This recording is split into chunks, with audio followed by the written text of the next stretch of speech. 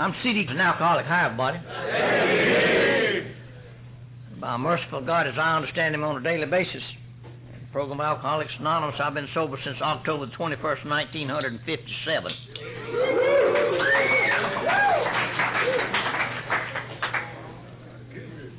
And to tell you, all of you here, that I literally went completely down the tube. We don't run into many bad drunks anymore like we were when I come along.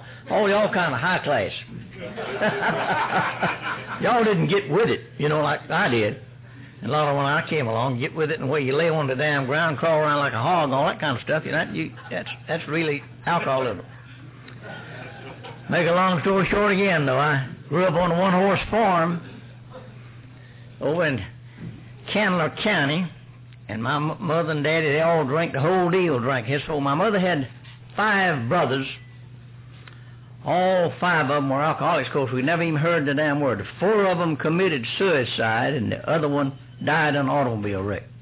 The 4 that committed suicide did it on account of embarrassment and humiliating the family. And the one thing that I know, again, I didn't just happen to be an alcoholic. I don't know about y'all did. I had to work like hell to get to be one. I grew up in Old Line Primitive Baptist Church. Some of y'all don't know anything about it. Old Line Hard Shell Primitive Baptist Church. I see somebody nodding their head. They preach that hellfire and damnation, and you're going to burn in hell forever if you do certain things. If you've thought about it, you've done it.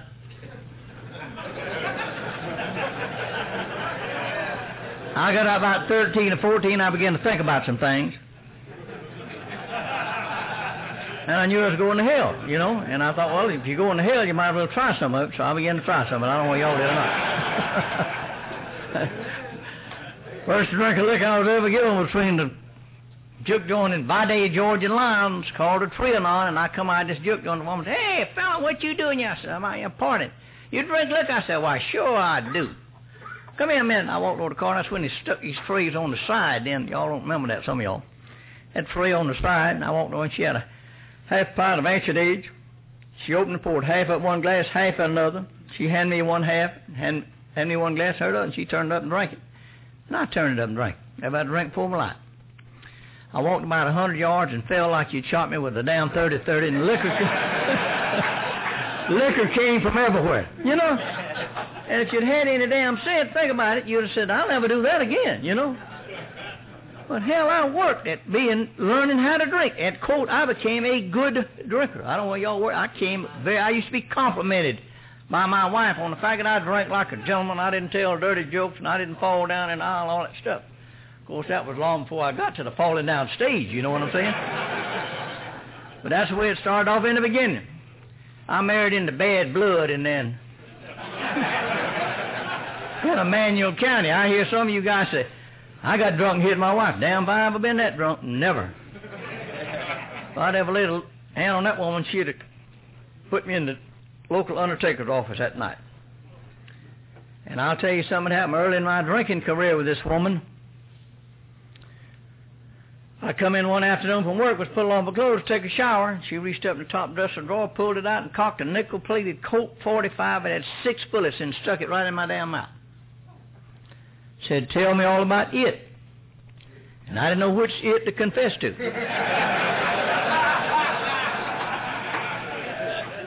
And I'm serious now. I saw the whole damn funeral procession. I saw me in the casket. I saw the damn pallbearers. I saw it all. I knew I was gone, you know. My wife's an ex-pistol shot, still is today. My first indication was jump through the window, but she'd shoot me right in the damn back. So I fell in the floor and began to do some things I became very good at. I began to cry. And to beg and to pray. And the only thing that saved my life, I'm serious, I finally found out what she was talking about. And I said, I don't know why they picked me to be with her. I said, hell, there's 2 other guys along too. Why should she single me out? You know what I'm saying? And that's the only thing that saved my life. I put some doubt in her mind what she thought happened didn't happen. And you know, if I'd had any sense there again, I'd have cut out the deal. I went to a lot of schools. I went to a lot of, been exposed like to a lot of knowledge. Didn't keep a lot of it, but been exposed to a lot of knowledge. Went to school. I went to Citadel over in Charles, South Carolina. Left there. Went to Atlanta Law School. Atlanta. Finished law school in 1941. Married my wife in 41. And World War II broke out. And I joined the old Army Air Corps. Went through the Army Air Corps and became a fighter pilot. Early part of it, I flew P-40. Some of y'all remember the old Chinook aircraft, P-40. Flew that the early part of the war. Later got into P-47, the Thunderbolt. Flew that, no problem with drinking. Now, drinking, but no big deal about any of it now. Drinking liquor. Went through training out there in Oklahoma. Had one heck of a good time. Thoroughly enjoyed it, flying a jug. Got through that deal. Came out, went to work for the federal government in Atlanta, Georgia, as an adjudicator for the Veterans Administration. You know what I'm talking about again. A judge of claims filed against the Veterans Administration. And had a bunch of lawyers, young, that couldn't get a damn job in the world. A bunch of old ones that were drunks, you know. That's who worked for the government at that particular time. Had an ironclad rule. If you fell out of your chair, they fired you, you know. So you see a lot of them just kind of hold on in the chair in there, but I didn't have that. I hope none of y'all lawyers didn't have that problem at that time. But I went to work for the government.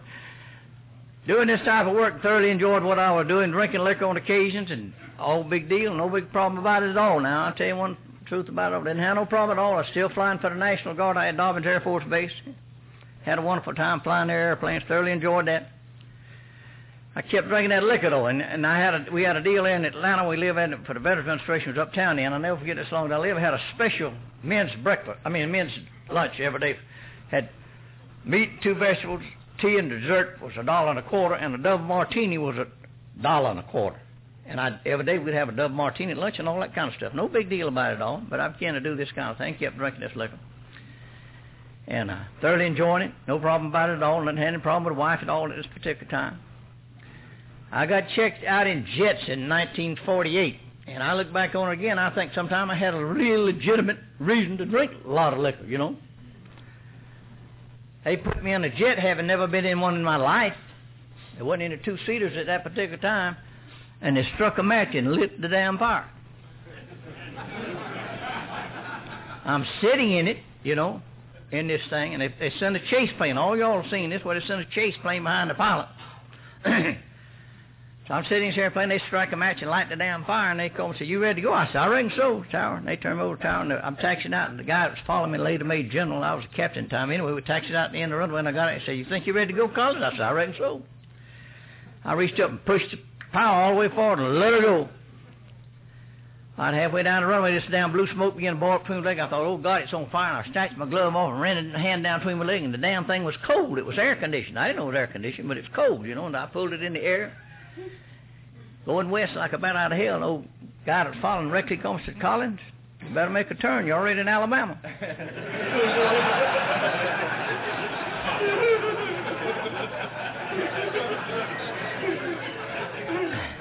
And if it wasn't one of the easiest airplanes in the world to fly, ladies and gentlemen, I wouldn't be talking to y'all tonight. You can fly a jet drunk as a cooler. I could set up at 35,000 feet. Wasn't nobody up in 1940. I just lay back and kind of relax. You know, have 3 or 4 drinks, just rest. You know, no big deal. Wasn't nobody up there bothering you then.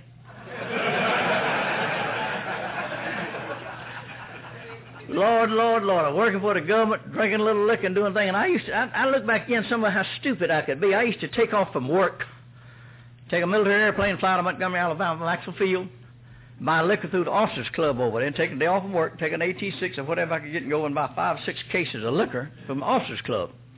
And I'd come back and tell I said, I saved $75. And I'd spent $600 and something, but I'd saved $75. Something wrong, you know.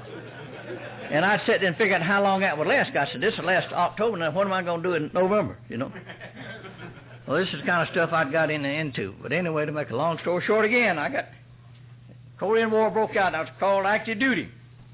Korean conflict.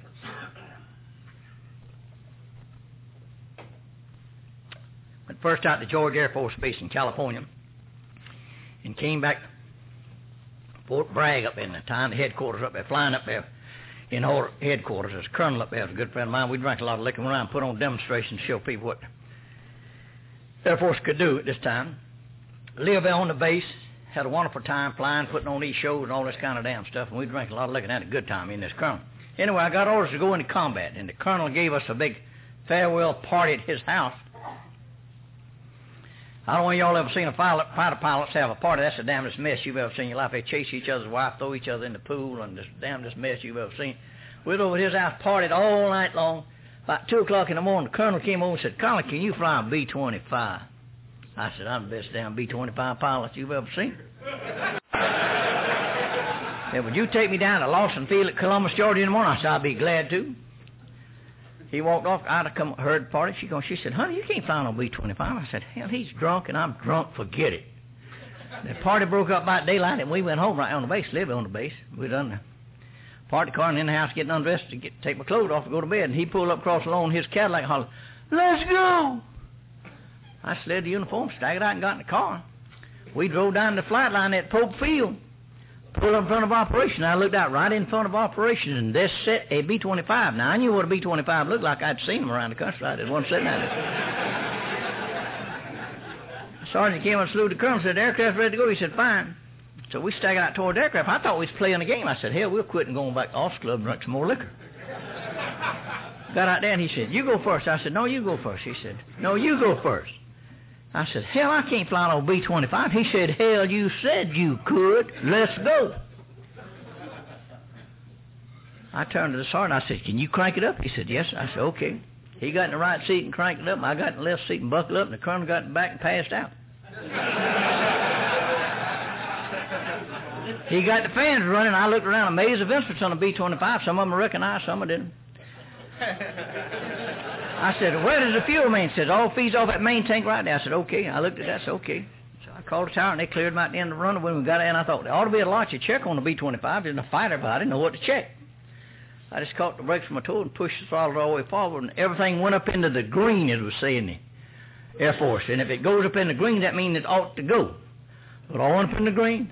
I called the tower and told them I was ready to go, and they cleared me out on the active runway, and I poured the coal that B-25, and down the runway we go. About halfway down the runway, it occurred to me, this is a hell of a way to die. I wasn't even excited. This is a hell of a way to die, you know. I pulled it in the air, turned left, headed out, Lawson Field out at Columbus. And if you're an alcoholic, you're going to understand the next remark. About an hour out of Pope Field, liquor died out. And it dawned on me that I was the damn pilot.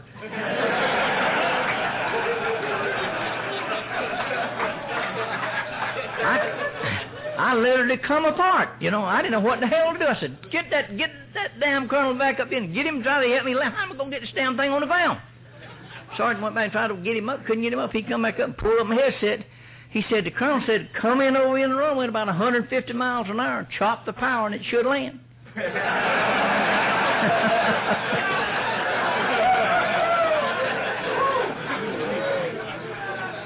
I went in Lawson Field, made a wonderful landing that damn B-25. We got out, went to the officers' club. I had 3 double martinis and flew the damn thing back. Great.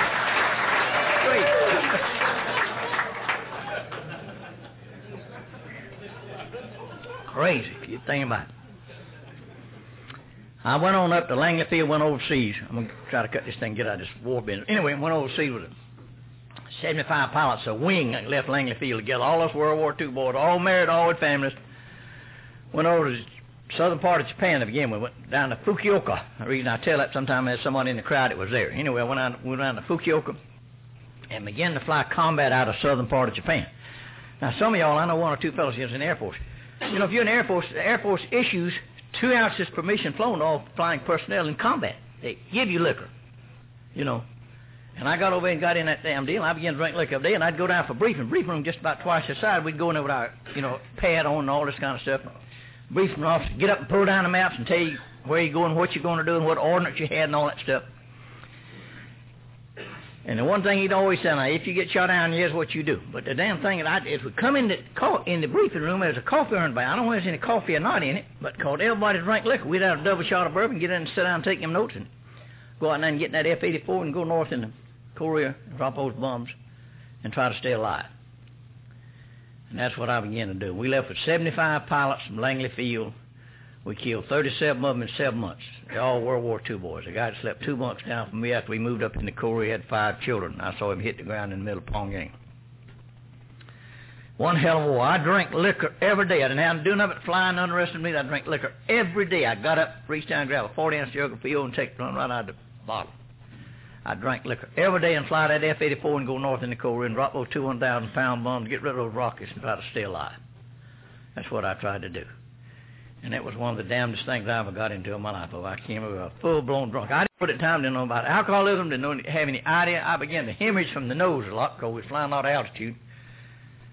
After we moved up into Korea to Daegu, began to bleed a lot, and then when the flight surgeon going to send me back to Daegu to Japan, to Goya to be operated on, to stop the bleeding.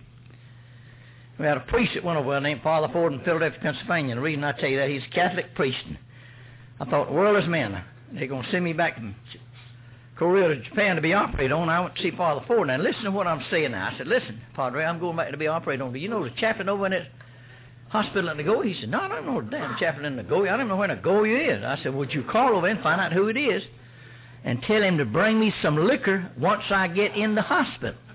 So he called over there, got the chaplain on the phone, said, I'm sending Collins, a chaplain, over there to be operated on. He's a Baptist in a hopeless case. Don't try to convert him, but bring him some liquor. And the day I checked in that hospital, this major came in with that crossbow, and he brought me a fifth of liquor every day I was in hospital. Now think about this, because evidently I must have known deep down subconsciously I was in trouble, because I'd have gone into DTs in a matter of 12 hours once they put me in the hospital with no liquor. So I got a fifth of liquor every day, and I drank a fifth of liquor every day and come out there, went back to Korea and finished my tour and came home from there. A full-blown drunk. Didn't know it at the time, but I began to do things that were very obvious. This is hindsight now. I began to, when I went anywhere on a long period, I went away to spend the night, I'd be sure I had me enough liquor. I asked for transportation back by boat from Japan because I wanted to see if I could get off the liquor. But I didn't know what would happen, so I carried me 12 40-ounce bottles on board the boat with me out of Tokyo and come back on board the ship. And I drank those 12 40 ounces coming across the Pacific coming back. I got San Francisco, came on the airplane, out into two children. I had a son born while I was in Korea, C.D. the third. I came to Savannah, Georgia, and out and the two little girls met me down. My son was up there with the sister. They met me down there, and I had left the States weighing 127 pounds. I now weighed 185. I had a great big handlebar mustache that curled up on my eyes, and I drunk so much liquor I could look straight out and see my cheeks. And when I got off the airplane, I and them didn't recognize me, and I told her who I was, you know. And they didn't want to kiss me or nothing, you know. And that hurt my feelings, and on the way home, I got a fifth of liquor. And I was drunk the first time I laid on my eyes on my son, C.D. the third. Went back to Atlanta, Georgia, went back to work with the federal government up there and began to have problems now showing up. I began to have a lot of problems. I began to not come home for days and this kind of stuff. Get on these drunks and be gone 4 or 5 days. Anyway, she could no longer tolerate the situation, so she left Marietta, Georgia, where we were living at the time, and moved down to Statesboro, Georgia, and divorced me for her habitual drunkenness. I'm not anonymous. If you ever in the Statesboro courthouse, you can read about C.D. Collins. I'm a drunkard. It tells you right there on the record, official record. I'm a drunkard. So she divorced me. Now, if you're alcoholic, you need a wife. Who in the hell is going to keep your clothes clean and feed you and all this little stuff that we take for granted? I began to have all kind of problems with Oregon, you know, all kind of problems. So I moved from Atlanta over to Birmingham, Alabama, and got over there and met this lady over there looking after me and drinking liquor over there and working for Social Security. Out across the street from Social Security office in Birmingham was Louis Grill. And Louis Grill served him little miniatures, and all y'all know you get these breaks every morning. If you work for the government, you get a 10 o'clock coffee break. We'd all go sit around these huge oak tables over and talk. I tipped all the waitresses $1 every time they waited on me, and got on to put me a double shot of bourbon in a coffee cup and put the cream and the spoon on the side, and I'd sit around this table with all these other men, and we all talking. I'm blowing that liquor like it's hot and sipping it. Sip. Get me a double shot of bourbon at 10, another at 12, another at 3 in the afternoon, and come out and get a half a pint of Seagram's B.O. for $2.20. Charged it. At the end of 9 months, I owed Louis over $1,200 for liquor. And the good Lord, I think, intervened in my life. If y'all think about it again, things begin to happen to C.D. Collins. I thank God. I'm in my office. I had to wear a coat and a tie every day. And 2 men came into my office one day in Birmingham, told my secretary I would like to see Mr. Collins. They come and said, Mr. Collins, would you ride downtown with us? I said, I'll be glad to. I told my secretary, I said, evidently they got some little old case downtown in the local office they want me to look at. So we go out and get this plain black Ford and drive downtown in the middle of Birmingham, Alabama, pull up in front of this huge square building, all get out. I stepped out and I looked right above there and said, Birmingham Jail. I screamed like a stuck hog. Ah! The guy picked me up. Walked right in the door with me. They took a pic in the front, a pic in the side, and fingerprints. None of y'all have ever been locked up, and I know that. but it's damn impressive, I'll tell you that. They put me in a pen just about the side of this room with about 100 guys in there, and none of y'all said I've been locked up. When the jailer locked that door, I went got the coat and tie and walked off. Somebody said, "Boy, what are you in for?" I said, "The warrant said child support." Said, "They gonna give you 5 years on the damn chain gang for that." I like to have a heart attack right then. 5 years on the chain gang in Birmingham, Alabama. A professional bondman came down and got me out. I never did go back to my office. I came home to Mama. Now, Mama said the reason I drank liquor because I live with Ida. Well, I ain't got Ida no more, so I go home to Mama. And all you who are bad drunks experience this. I'd be coming to a bedroom in her house, and I'd hear my mom and daddy talking about me there in the other room. And I heard her tell my daddy that, "Clifford, you load him up in that car, and you carry him down to Statesboro, Georgia, and whatever it gets, you get that woman to take him back. Because she's the only one mean enough to live with him." So my daddy loaded me up and brought me down to see this woman. And when she saw me, it's like pouring turpentine on a cat. Y'all seen cats jump up and down, just jump down. She'd just jump up and down and start cussing and waving her arm and all that kind of damn business. And my daddy and my wife sat around the table in her dining room for 5 days negotiating about me, and I didn't have a damn bit of input in it. None. It boiled down to a money traction. My daddy paid her to remarry me. She said it didn't pay me enough. I said, "Hell, I didn't have to do with it. Y'all wanted to talk about the money. I just sit and listen to y'all, Boiled down to money transaction. He paid her, and she said, "I'll remarry the star SOB," and she used what it said. SOB, she used it. I said, "I may be an SOB, but I am not sorry." That's the worst word they call you in the South. Y'all know that, don't you? Sorry. SOB I can handle fine, but I don't take sorry now, because I'll fight you about that, and I'm not sorry. So we remarried, never going to drink again. When you liquor with the problem, never going to drink again. Make a long story short, I got a job at the Department of Transportation. About 3 or 4 months later, we went out and didn't know nothing about alcohol. Went out to get a meal one night. We thought, well, let's have one cocktail before we eat, and we did. This set the whole thing in motion again. It started back, and when it started back, like all y'all know who alcohol is, it started back wide open now. Wide open. I began to charge liquor, write bad checks for liquor, do whatever necessary, and I didn't give anything in the world what it took. I began to get with it now, get down with it. Now, I know none of y'all, I can come out of Statesboro, drive 7 miles out of town, what we call Piney Inn out there. There's a spot out there where I laid down in that grass one day to hide from the superintendent of the job. And I laid down, but I took my liquor down with me, which was a mistake, and I laid on that ground, kept drinking the liquor, and I finally decided I ought to get up and let people see me, but I couldn't get up. So I crawled around all day out there on the damn all fours like a hog. You can't say, "Hey, aren't I having a good time? Aren't I a big shot, doing that deal?" But that's where it got with me. It got to that point in my life. And ladies and gentlemen, I wanted out. I didn't know any way out of it. I didn't know what to do or where to turn. And we read in the Atlanta Journal about a place that opened in Atlanta, Georgia, that treated people who had a drinking problem. It's in the Atlanta Journal. And before I read this article, I want to say one more thing, because y'all will get a kick out of this, I think. I couldn't buy any more liquor and charge any more liquor, so I got on syrup liquor. I don't want y'all know anything about syrup liquor. If a farmer's buying 2 sons of sugar a month, they know damn well he's making liquor, so they catch him. So what they began to do now, the farmers did, they began to use cane syrup in corn bulk and distill it. Put the cane syrup in, distill it, and it comes out what they call syrup liquor. Same deal, proof is high and all that stuff. But the odor is terrible. If you sleep on a mattress, you've got to throw the mattress away. And the yellow jackets swarm around here to the outside. Get it.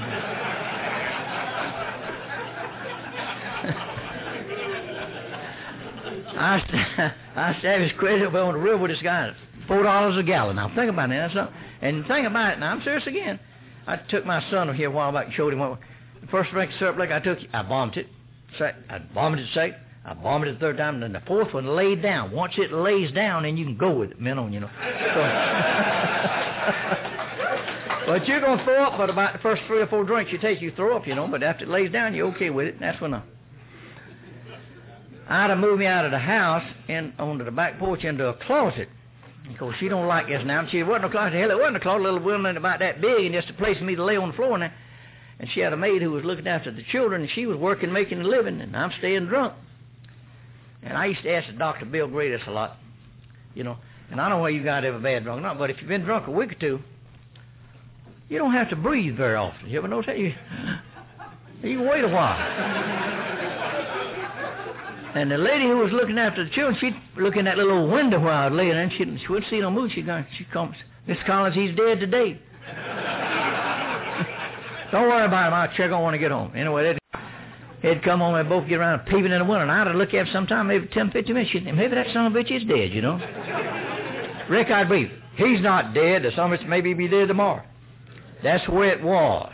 That's where it was, gentlemen. That's where I was in my alcoholism. I went. And I wanted out, and I didn't know what to do. And well, I went to Atlanta, Georgia. Went to the Georgia Alcoholic Clinic under Dr. Vernell Falk. We're talking about her today. And found out something about alcoholism and what I could do. I stayed up there. Had a 28-day program, and then they extended me. And I told them, I got to get out of here. I got to go to work. What have you been doing? Well, I've been drunk for the last year. So to make a long story short, I stayed and went. When I came out of there, I got a job. I had to file for the second divorce. Told me never to come back to Statesboro. I went back down to Statesboro, and we slept in the basement of a hotel down. I paid $5 a week for a room, and had my clothes in a cloth bag. I got a job cutting grass for $295 a month. And I hope and pray to God I'll never forget all this. And I didn't have a car, I didn't have everything in the world. My father had cut me completely loose where I didn't have no money. And I had to hitchhike back to cut this grass every day. And that got my attention too. My daddy eventually found out what I was doing. My wife recognized the fact that I was trying to sober up. And so after a period of 3 or 4 months, we're not sure about the time, she told me I could move back in the house with her and the children. I did. They got AA started in Statesboro, Georgia. A woman got it started. Had the sheriff take her husband to Savannah, Georgia. He went out to one meeting, and they got a group started, and there's 4 of us attended that first meeting, and I'm the only one left of the original bunch. The rest of them are dead. But we got AA started in Statesboro, Georgia, and I began to become a part of this wonderful fellowship. And to tell you today, something a lot of you will not believe in time, but I'm glad I'm an alcoholic. I found a way to live where I'm okay with C.D. Collins as a result of being in this recovery program. I'm okay with me. I'm not paranoid anymore. I'm schizophrenic, all that stuff. And when I was drinking liquor, if I saw you and you were a preacher, I'd preach a little. If you were a hell raiser, I'd raise hell. You know, I wanted to fit with whoever, and I wanted to impress you. I didn't give a damn what it took to impress you. I tried to impress you. But I know who old C.D. Collins is today. I'm basically a decent human being, and I don't cheat, lie, and steal and do all the things I used to do, and I haven't done for years. I know today I can't go back to the cheating and lying and stealing and all that stuff I did. I'm involved in this recovery program, and I've devoted my life to it. We have 4 children, 2 girls and 2 boys. 2 of the children are alcoholics in the recovery program, my son and 1 daughter. And the other 2, I've tried to get the other 2 to drink, but they don't want to drink. I said, drink well, you can get in the program. They won't drink. I said, drink some liquor. Oh, Dad, I don't want to get in. I said, hell, drink some liquor, you know.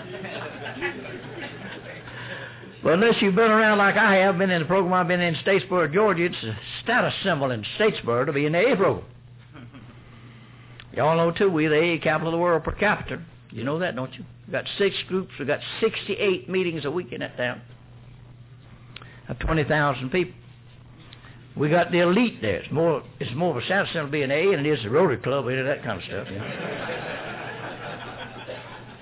So I got involved in this thing and been doing it ever since. And got the 2 children in there staying sober now. My son, who they said would not live, the medical profession called us in when he's on the dual deal. When I came along with no drugs, he got on drugs and alcohol, and they told us he was going to die, me and his mama.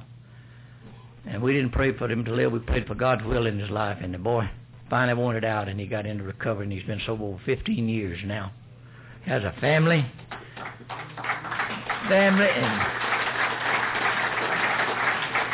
and 4 children. And he and I have a relationship. I want to take $1 million for. And I gave him that white chip in the AA. I said, I want to take $1 million cash dollars for what I'm doing. And he picked up that white chip. Well, you can understand. I got a relationship I never would have had otherwise. He called me up and come by and see me and Mom and tell us he loves us. Thank God again for what the AA program has to offer. It's a way of life. And to tell all of you here, all of you especially, I'm talking to one to the new. If I touch one individual tonight in what I say, then the good Lord has answered my prayers. I got on my knees over in that cabin before I left and asked God to put the words in my mouth, because I don't know what I'm going to say when I get up here. Well, cut story. And if I touch one individual, it's been worth what I'm doing up here tonight, to stand up here and talk, because all of y'all have heard me and all of y'all know me, and I'm not trying to impress anybody to tell you what I went through. But as a result of being an alcoholic, I found a way to live where I'm comfortable with C.D. Collins. I'm comfortable with me. And have been for a long time. I can look anybody in the eye, and I'm as good as you are, not any better than, you know. I've been caught 100 times by the State Patrol since I have been sober. They call me, Mr. Collins, you're a speeder? Yes, sir. Give me a ticket. I can pay it. You know, they don't throw me in the back seat no more. I like that. You know?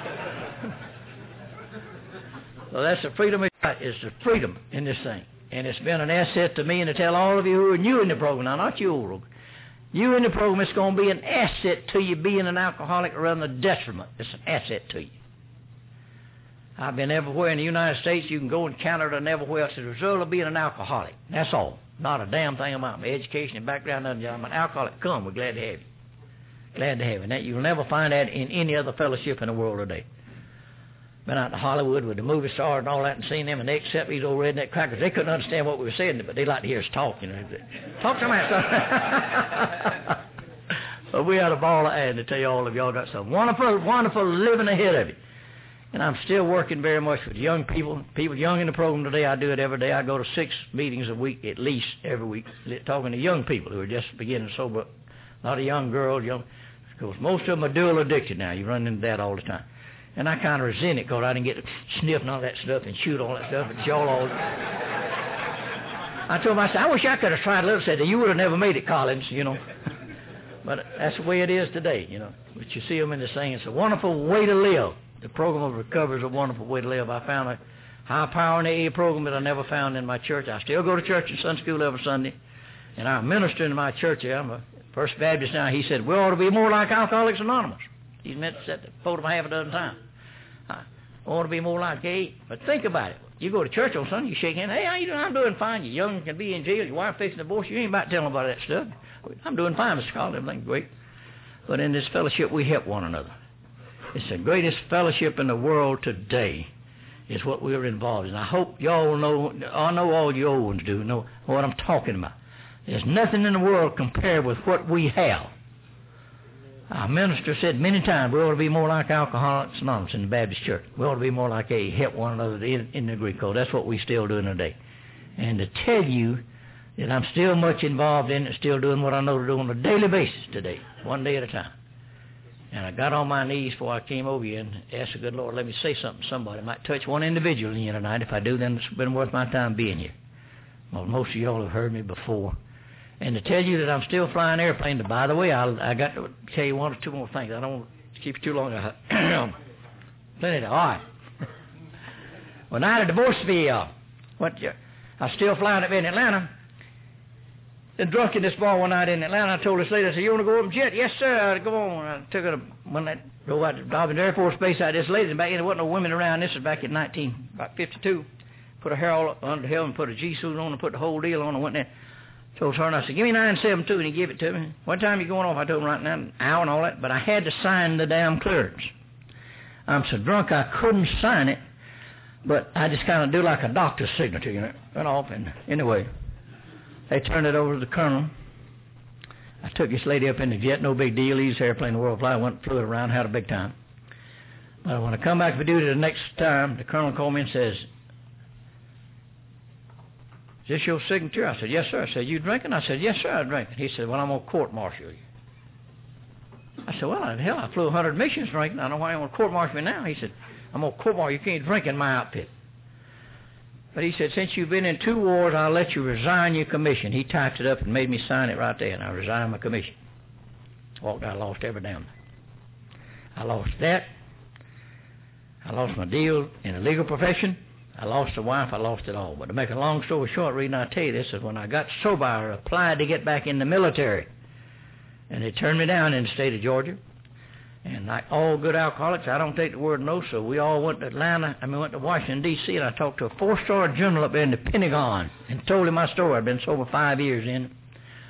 He said, Mr. Collins, you go back and reapply. And I come back and reapply, and I flew for the Guard till I was 60 years old. How about that?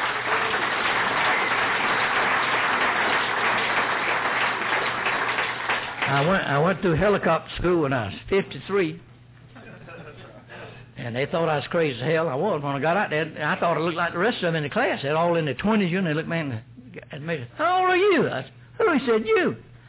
I said, 53. He said, what in the hell are you doing here? I said, I'm going to helicopter school. He said, you must be crazy as hell. I said, I am, but anyway, I want to go, you know.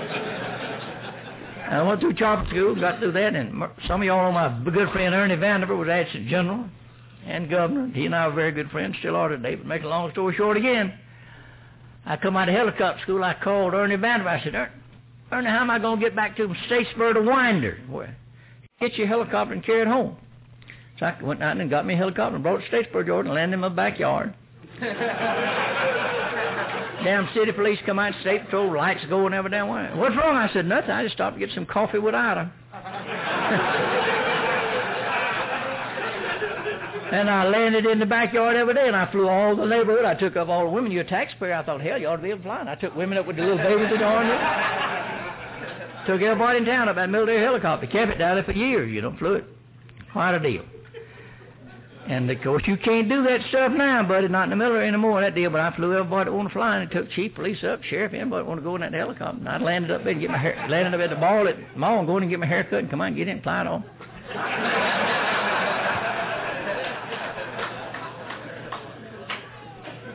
But I tell you what, I'm telling you a lot of this stuff again. When after I retired out of Guard, I bought me a Super Decathlon. It's an acrobatic airplane, fully acrobatic. The wing is symmetrical, has as much left upside down, the right side up, has inverted fuel, inverted oil. I bought me a Super Decathlon and began to put on shows over town there. And the police began to take pictures and file claims, and I had, of course, chief police and I were good friends, and didn't have much problem, but they began to file a claim with the damn FAA, about my upside-down flying over town. And the head of FAA out of Atlanta called me. Said, Mr. Collins, what's your license number? And I told him. I said, what's yours? He told me. I said, hell, we both about the same age then. We both about 150,000. So license number. We talked every day for a week, every day. And the week he said, I'm not going to bother you. You know what you're doing. Forget it. And they let me put on shows right on over town. And the city they didn't like it coming over town upside down, but they used to tell it that Willie Wynn Hospital says the only place you could go to and see an air show was Willie Wynn Hospital. Well, I'd put on a show in that Super Decathlon. It was the finest airplane in the world. You could roll on its back and go to Jacksonville if you wanted to upside down. It made a difference. Because loops and rolls, whatever you want to do, it'd do it all, And somebody called my wife, because I was coming over upside down, like rolling on the ground, and said, he's going to get killed. She said, he got a lot of insurance.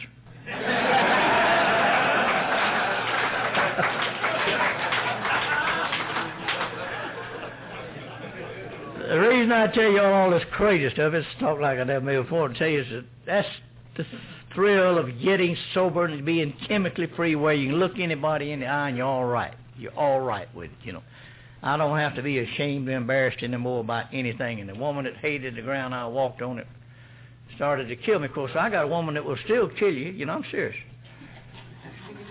I'll never ever hit her. If I ever hit her, the local undertaker would be cleaning me up, at night, because she couldn't handle that. She's come from bad blood. And but I have a relationship with that woman today. I want to take $10 million for. We have learned to communicate. We've learned to talk. And the thing that I've done is like a lot of you others have gone through, and a lot of you had a problem with your wife, children, all that stuff. I come back and made amends to her and began to try to be a decent husband, have been one for years now. And I love the woman very dearly, and she loves me. We ride down the road, and she's sitting next to me, holding my hand. Everybody says, of course, she's good looking. I bet that's not his wife. Look at that good looking woman sitting there, ugly old man. But that's my wife sitting there with me, I like that. My wife sitting with me. So we've had a wonderful, wonderful life as a result of being in this fellowship. And to tell all of you, for God's sakes, do what you knew to do on a daily basis. It's still one day at a time, me. I'm still sober today. Not tomorrow, today. And the thing that I've been, since I've been sober, we've had death in the family, money trouble, job trouble, child trouble. We've had it all in this last 40 years. I have never entertained the idea, well, I need a drink of liquor, I ought to go get me a drink. It's never occurred to me to do that. Never. Never. I've done a lot of praying, some crying, all this kind of stuff. But not that. I've never thought about returning to that kind of stuff. And to tell you who are new in the program, for God's sakes, grasp the program and do what it says do. Because let me tell you what I've seen. Some of them might be saying this wrong. Let me tell you what I've seen. A world of people die from alcoholism and drug addiction since I have been sober. I came down the street in Statesboro, Georgia, about 6 or 8 months ago now. One street there, I counted 14 people that died down that street from alcohol addiction and drug. And the thing about it, 3 died out of one family, and the 4th one's fixing to die, young boy, on drugs and alcohol. But the thing that we know again, if you got children there again, and we've been through this, if you got children, Sometimes you have to take the damn bull by the horns with that deal, you know, with children and do something about it. Put them somewhere and get them off everything, you know, get them off it where they want to. So we ran into that with our 2 children, but they're both sober today and been sober for a long time. But to tell you that you have a disease that will kill you. It will kill you. You have a terminal illness. And what I do, I sit in a meeting every morning. There's about 35, 40 people in it, 11:30 in Statesboro, so if you ever done, they come to that meeting. And I'll tell them, I said, look around you, and I'd count everybody and look at them and come back 6 months later and look again. Look again, say, how many's missing? How many's missing? How many don't get it? And the irony of it all is what I try to impress on people. I'm still committed to one day at a time doing what it says to do on a daily basis, every day. I go out to get the mail. I ask the good Lord to keep me sober. I get on my knees at night and thank Him at night. Every day. That's my routine for me, see. So to tell all of you who are in you and you, for God's sake, get a hold of it and do what it says do. The portion that we read about in the opening of every meeting, you know, rarely ever seen a person fail who is thoroughly followed our past. Tom Powers wrote that, and the thing, and I heard him talk at a state convention in Augusta, Georgia in 1958, and the thing that he said, I grasped it like a dying man. He said, the program works under all conditions. If you do what it says do, you will not go back to the stuff. And I grabbed it like a drowning man, and I've held on to that since, and I found that to be true. Because, as I said, we've had all kind of problems since getting sober, but I've never entertained the idea of going back.